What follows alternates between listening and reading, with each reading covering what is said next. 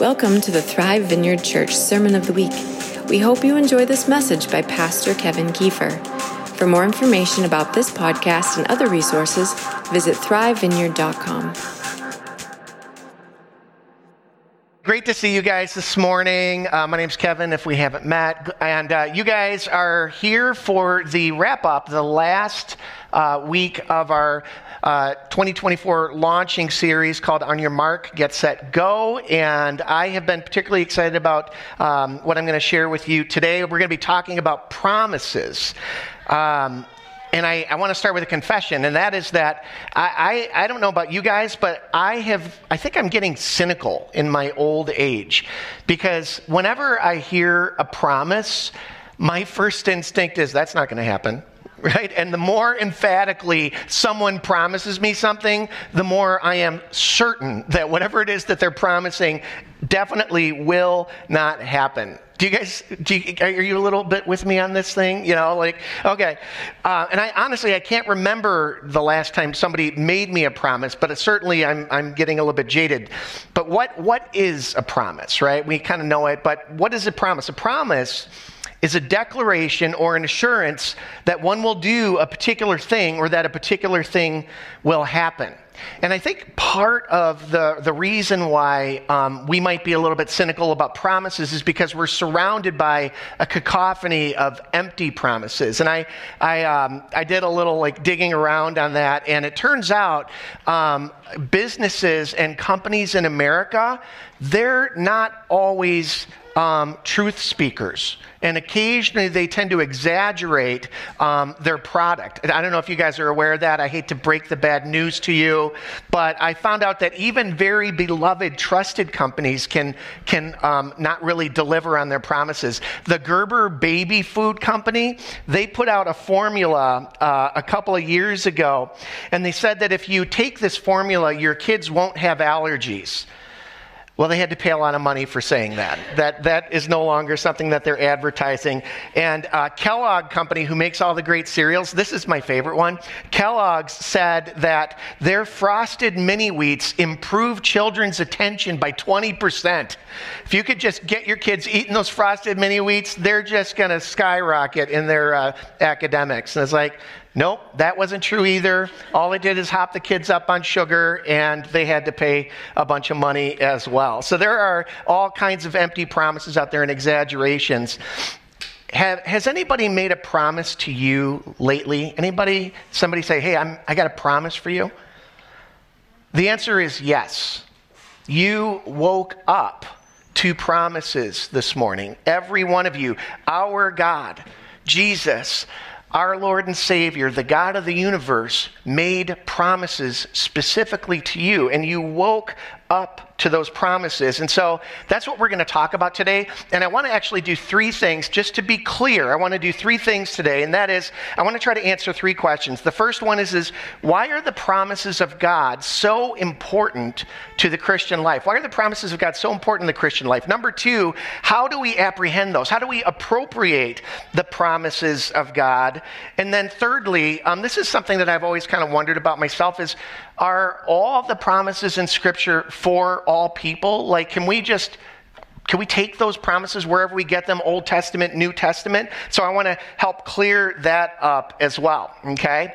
And so what is the purpose of a biblical promise? Well, I would say, church, that the purpose of a biblical promise is mostly just to bless us. It's to give us hope. It's to give us comfort. It's to give us peace. It's to give us what Molly was saying, hope for our future, to comfort us when we need comfort. That's what the promises are for. And I want to give you just a little sampling of some promises and how they sort of work in Scripture. Romans chapter 10, verse 9 says this: if you declare with your mouth Jesus is Lord, and believe in your heart that God raised him from the dead, you will be saved.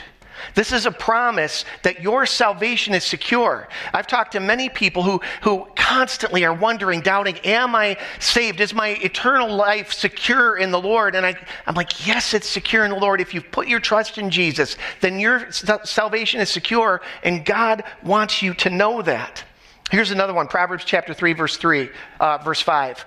Trust in the Lord with all your heart and lean not on your own understanding. In all your ways submit to him and he will make your paths straight. This is a promise for God's guidance in your life. And what Solomon is saying is that if you put your trust in God, meaning if you follow God's ways, if you honor him, he will direct your life. He will guide you in every area of your life.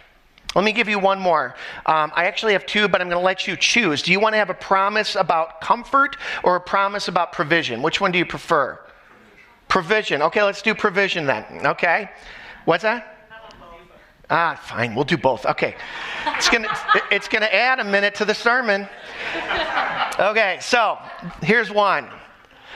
The Lord is close to the brokenhearted, and he saves those who are crushed in spirit. The Lord is close to the brokenhearted. It seems like he's saying he's particularly close to the brokenhearted.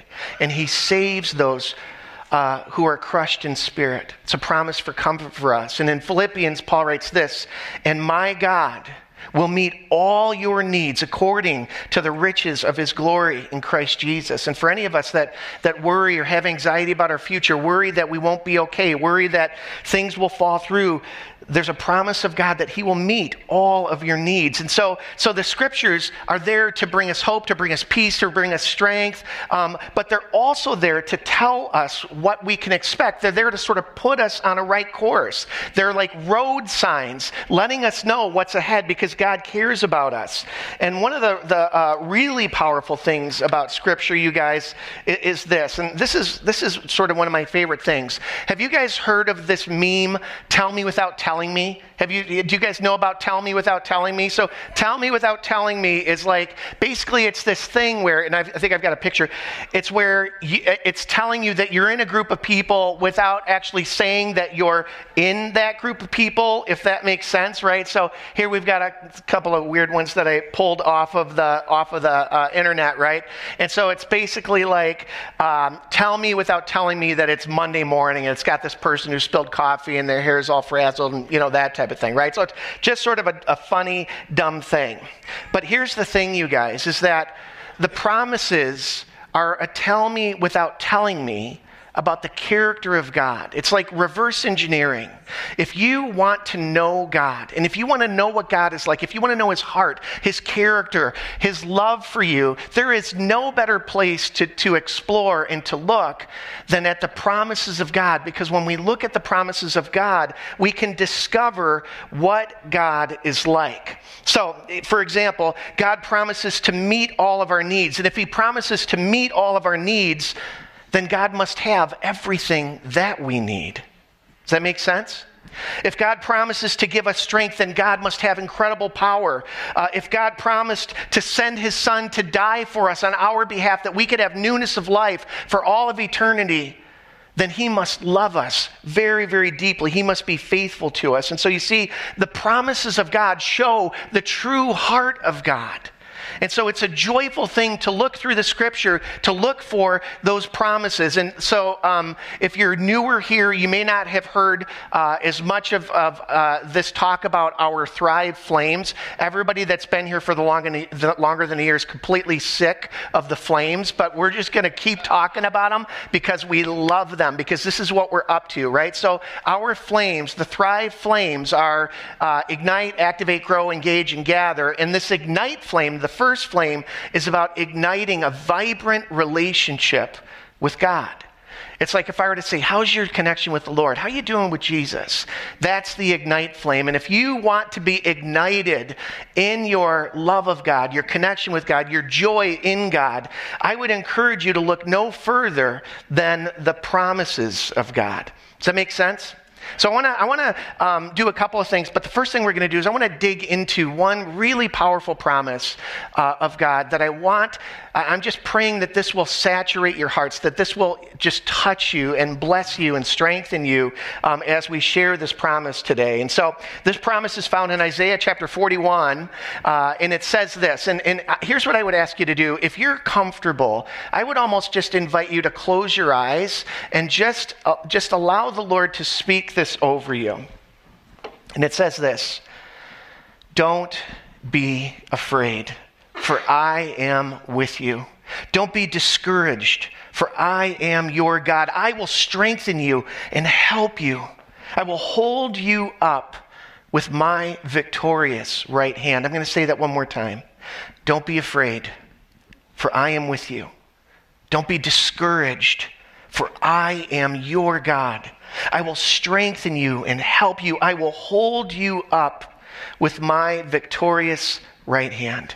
And this promise, church, is such a powerful, amazing promise for a whole bunch of reasons. But one thing that's amazing about it is that it's so personal. It's God speaking to us. It would be amazing if Isaiah had said, God will strengthen you. God will lift you up. God will be your God, as if he was talking about God in the third person. That would be amazing. But instead, it's God speaking right to us, speaking directly to us. And what is he speaking to? He's speaking to our fear. Does anybody have fear in the room? You may not identify with fear, but there's gradations. You might have anxiety. You might have worry. And God is speaking to you in that place of worry. And he's saying, I'm with you. I'll take care of you. I'll deliver, right? He's speaking to those places in our lives where we feel overwhelmed, where we feel lost, where we're confused. And he's saying, I will be your God. I will give you the strength that you need. He will do it. I try as best as I can to be a really good dad. As a matter of fact, one of the most important things about me is my dadness. It's a calling for me. It's a huge thing for me. And I have always strived to be an amazing dad to my kids. And I have had a million victories. I've had a ton of great moments where I delivered on being a really, really great dad. But I've also had some total whiffs. I've had some complete misses with my kids over the years. And one that is still burned into my brain and my heart that I still need healing for is a moment with my youngest, who's my daughter, Anna. Anna's 20 now, but back when she was around 3 or 4 years old, we were on vacation and we were at this water park. And Anna was kind of an adventurous kid, much more adventurous than my boys. Hopefully they don't hear that. But anyway, Anna wanted to do this ginormous water slide. And Molly was off laying in a deck chair somewhere. And I said, okay, I'll take you to the water slide. But we couldn't go on together. And she was too short for when she landed. So I said, I'm going to wait down here at the bottom to catch you. And you go up around the back and do this water slide thing. And so she was like, yes. Let's do this. And so she, trotted off, and I kind of calculated in my mind how long it would take for her to get all the way up the stairs. And then I figured there's a handful of people that are, waiting to get on the thing. And so I'm waiting, and it's like fine. And then a few minutes more go by, and I'm waiting, and a few more minutes go by. And pretty soon I'm like, what is going on? Like, where is she? She couldn't have gotten lost. It's just this one path. But I didn't know where she was, and she just was not coming down. And I started to kind of like get really, really nervous. Like, what am I supposed to do? Because she could be up there and she could be stuck. She could have freaked out and said, I'm not going on. I don't know what to do. And so I'm like waiting. And finally I was like, all right, I just have to race up there to get, I got to get up there fast.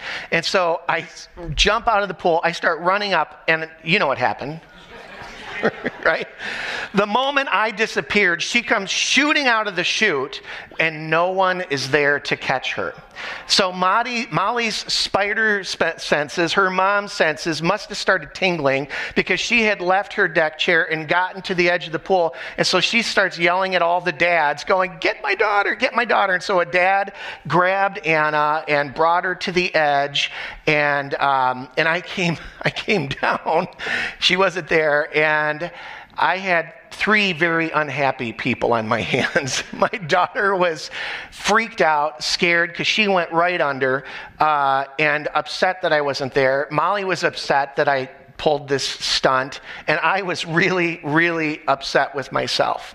And the reason I say that, you guys, is because no matter how good of a dad I might try to be, no matter how good of a mom you might try to be, a good brother, a good sister, your best friend, whoever it is, inevitably, they will let you down no matter how hard they try.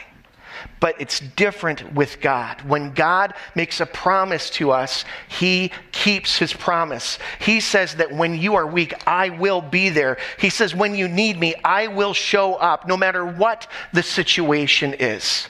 And so should you think that you're at the end of your rope and you have no more strength, God said, I will be your strength and I will deliver for you. I will hold you up with my victorious right hand. And I want to just challenge some of your cruddy assumptions about God for a moment. We sort of live in this, we swim in these waters of sort of like cultural relativism and doubt. It's kind of like those things are championed. And in our culture, strength and power is really held in suspicion unless it's kind of power or strength coming from someone who's been disenfranchised. But I want you guys to remember our great God, that we serve a God who is not weak. He has unending power. He has unending wisdom. He has unending love. God is not just a force to be reckoned with. He is the force to be reckoned with. And I love how God says, I will hold you with my victorious right hand. The Amplified Version adds to it. It says this, God will uphold you with his victorious right hand, a hand of justice, of power, of victory, and salvation. And so no matter what, no matter who you put your trust in, someone, no matter how much they love you, they will always let you down at some point. We try really hard and we still can't do it. But God will never fail you. And his promises are secure in you. And so God speaks to us in each of our situations. That's what this promise is about. And so I want to talk about, for a little bit, I want to drill down a bit. What do we do with the promise? How do we appropriate a promise? How do we actually experience a promise? And so we're going to talk about that for a little bit. And I have 4 things that I would challenge you to do. By the way, are you guys okay in terms of temperature in here? It got really warm because the worship was so hot this morning. Okay, if you're okay, then we're good. So I have 4 things that I would challenge you to do if you want to experience the promises of God in a more powerful way in your life. You'll have to do some things, and here are the things that I think that you will have to do. The first thing that you do is you find it. You find the promise, okay? And so here's what I want to encourage you to do this week. I would encourage you to take some time. I'm hoping that each of you on a regular basis spend time with God, whether it's like reading your Bible or praying or something like that, but take some time this week and I want you to go hunting for a promise of God. Go do an internet search for all the promises of God or look in your Bible, but look for the promises of God. Do a study of those things. And then what I'd like you to do is I'd like you to pick a handful of promises that speak to you, and I want you to sort of internally put those sort of in your pocket so that you can refer back to those things. I'm a guy, for whatever reason, I'm particular about my pens. I do some journaling and things like that, and there are pens that I love, and there are many pens that I just won't use. And so I've got my little stash of pens. Don't ever ask me to borrow a pen. You'll see me like kind of torn about whether I should loan you a pen. But my pens are like these promises. I have pens in my pocket, pens in my bag that I can pull out anytime I want to use them. And I want you guys to have that with the promises of God. I want you to have a few promises of God that have spoken to you, that you can pull out for a situation when you need a promise of God, when you need to experience his grace or his peace or his comfort or his strength. Have those promises ready to go. Then the next thing I would encourage you to do, and this is all in the first category, is I would encourage you, a couple of weeks ago, we started the series, and I encouraged you guys to know the season that you're in. Does anybody remember that? No, not at all.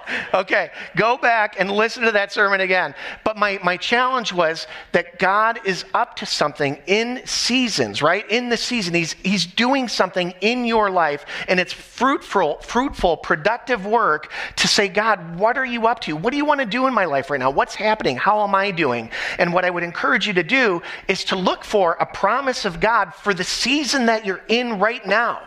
Where are you right now? How are you feeling right now? What do you need God to do in your life? Well, find a promise that speaks to that and then let that promise edify you. And then finally, if you want to, you might be happy if you found a promise that could kind of be a life promise to you. There are so many amazing things that God has spoken over your life, but there might be one that rises to the surface. And I'll say this is sort of embarrassing that this is a promise that I rehearse every day. I wish there was a different one, but God's mercy is new every morning. That helps me so much. I can't tell you. I say that all the time, and I say it to my kids, because it turns out virtually every day I come crawling back to God saying, God, I need mercy. I need mercy. I need a fresh start. And I love that God is a God of fresh starts for us every morning. Amen?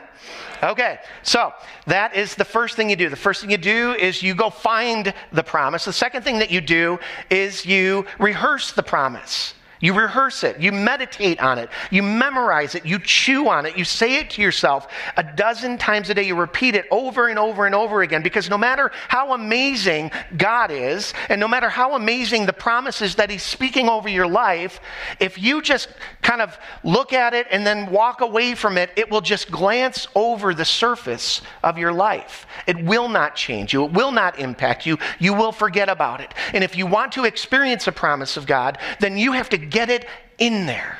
And I don't know how you'll get it in there, but repetition is a powerful way of getting stuff from out here or in your Bible into your heart.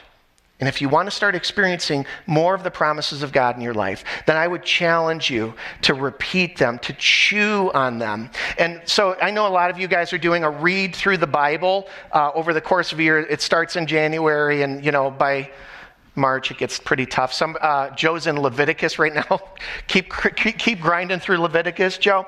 But anyway, there is a downside, in my opinion, to reading through the Bible in a year. And that is that a read through the Bible in a year encourages us to move quickly through the Bible. And I would much rather you take your time in the scripture. And that's true of these promises as well. Take your time with a promise of God. Really chew on it. Really let it get deep into your heart. Number three, if we're going to appropriate the promises of God, we find them, we rehearse them, and then we feast on them. We feast on them. And this means, what I'm saying is I want this promise of God to edify you. I want it to touch your heart. I want it to delight you. I want it to give you strength, to build you up. I hope that hope starts to rise in your heart because of this promise that you're meditating on. King David wrote this in Psalm 119. He said, I delight far more in what you tell me about living than in gathering a pile of riches. I ponder every morsel of wisdom from you. I attentively watch how you've done it. I relish everything that you've told me of life. I won't forget a word of it. David was a man who was edified by the promises of God. He was edified by God's work in his life. He was edified by the word of God in his life. And I'll be honest with you, sometimes Christianity can seem so, academic or intellectual, or just kind of in our head space rather than in our heart space. And I want to remind us that we are whole people. We are body, soul, spirit, emotions. And God should touch all of those things. And it's not that it's all about emotions, but if we go for days and weeks and months without feeling our hearts warmed and strengthened and uplifted by something that the Lord has spoken, we're missing out on some of the best things of the Lord. So feast on these promises. Let them touch your heart. Let them sink deeply into your heart until you're changed. Your perspective is changed. Your hope is changed. And that brings me to the last thing that we do with a promise, and this is it. The last thing we do with a promise is we live into it. We live into the promises. And what I mean by that is we take a promise of God and we live according to that thing. We let the promise guide us and shape us, shape how we're thinking, shape how we're living. The Apostle Paul, he talked about the Christian life as a walk, right?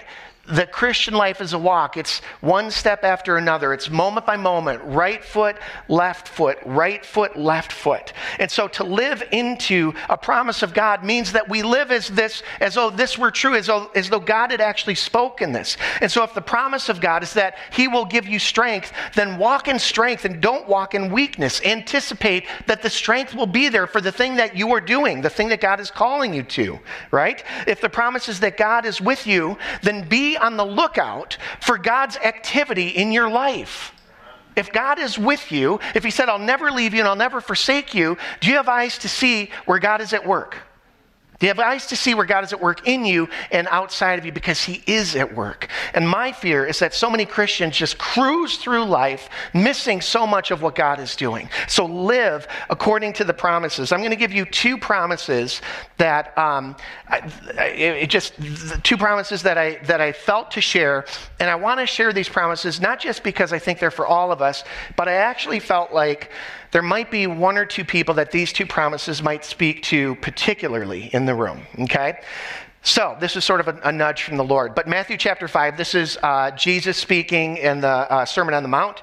And he said this, "Blessed are you when people insult you, persecute you, and falsely say all kinds of evil against you because of me. Rejoice and be glad, because great is your reward in heaven." That is the promise. Rejoice and be glad, because great is your reward in heaven. For in the same way, they persecuted the prophets who were before you. And I just wonder, church, I think that there may be one or two of us in the room that God is actually you're actually experiencing persecution because of your faith, or God is calling you to live out your faith so powerfully, so authentically that you will experience some level of persecution. And I share that to give you strength and to say that there will be a blessing of God. There will be a reward for any of us who would live up to and into the full calling of God on our lives. That's the first one. The second promise is this.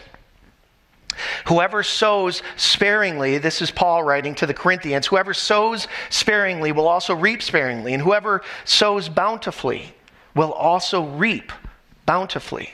And I just had this sense that there may be a person in here, and God has been stirring your heart to live an extremely generous life. And you're going to see it differently. You're not going to just be a person that's generous, but you're going to see the generosity that God is stirring up in you as sowing seed. And you're going to expect a harvest, and God's going to give you a harvest. And Tammy, the Lord brought you to mind, and this isn't a financial thing, but I believe really strongly that you're sowing into evangelism. You're sowing into bringing the lost. You're going to make me cry. Don't do it. Anyway, the Lord is going to bring a harvest for you. He's going to bring a harvest. Okay, so this is what we do with a promise. Let me wrap us up here, okay? What do you do with a promise? You find it. You rehearse it, you feast on it, and you live into it. Now, just in case there's any little voice in our head saying, I don't know if that promise is for me, I told you that we're going to just check on whether or not all these promises are for us. Can we claim them all for ourselves? And I'm going to just be clear. If I had to answer that question, and it might be a little bit of an overgeneralization, but I would like to tell you that I believe that every good promise of God is for you. Every single one. Let me give you two scriptures to support that. Romans chapter 15 says this. This is Paul writing to the Romans, and he said, "For everything that was written in the past was written to teach us, so that through the endurance taught in the scriptures and the encouragement that they provide, we might have hope."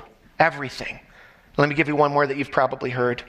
For no matter, this is to the Corinthians, for no matter how many promises God has made, they are yes in Christ.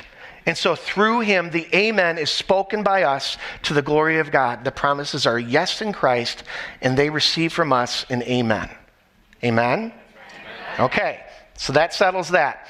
Let me finish this up here. You guys have heard the phrase words to live by, right? Words to live by. I did a Google search of words to live by. There were 25 million results. I'm tired of reading. I didn't read all those, but Here are a couple of words to live by. FDR said the only thing we have to fear is fear itself, right? Some Buddhist monk said a journey of 1,000 miles begins with one step, right? Apparently the web thinks that these are words to live by. And what's the benefit of words to live by? The benefit is that they sort of become a filter for life's circumstances, and they become a compass for us. It's like, okay, if these are the words that I live by, I interpret life circumstances according to those. So for example, if something really, really bad happens to you, and you're a words to live by person, you can say, whatever doesn't kill me only makes me stronger. And I hope that some people have been helped to some degree with some words to live by. But what I want to suggest to us today, you guys, is that we're all going to live by something. We're all going to live by something. We're going to live by some message, some philosophy, some belief. And I would submit to you that there may be no better thing in all of life to live by, no better words to live by, than by the promises of God spoken over your life. Amen?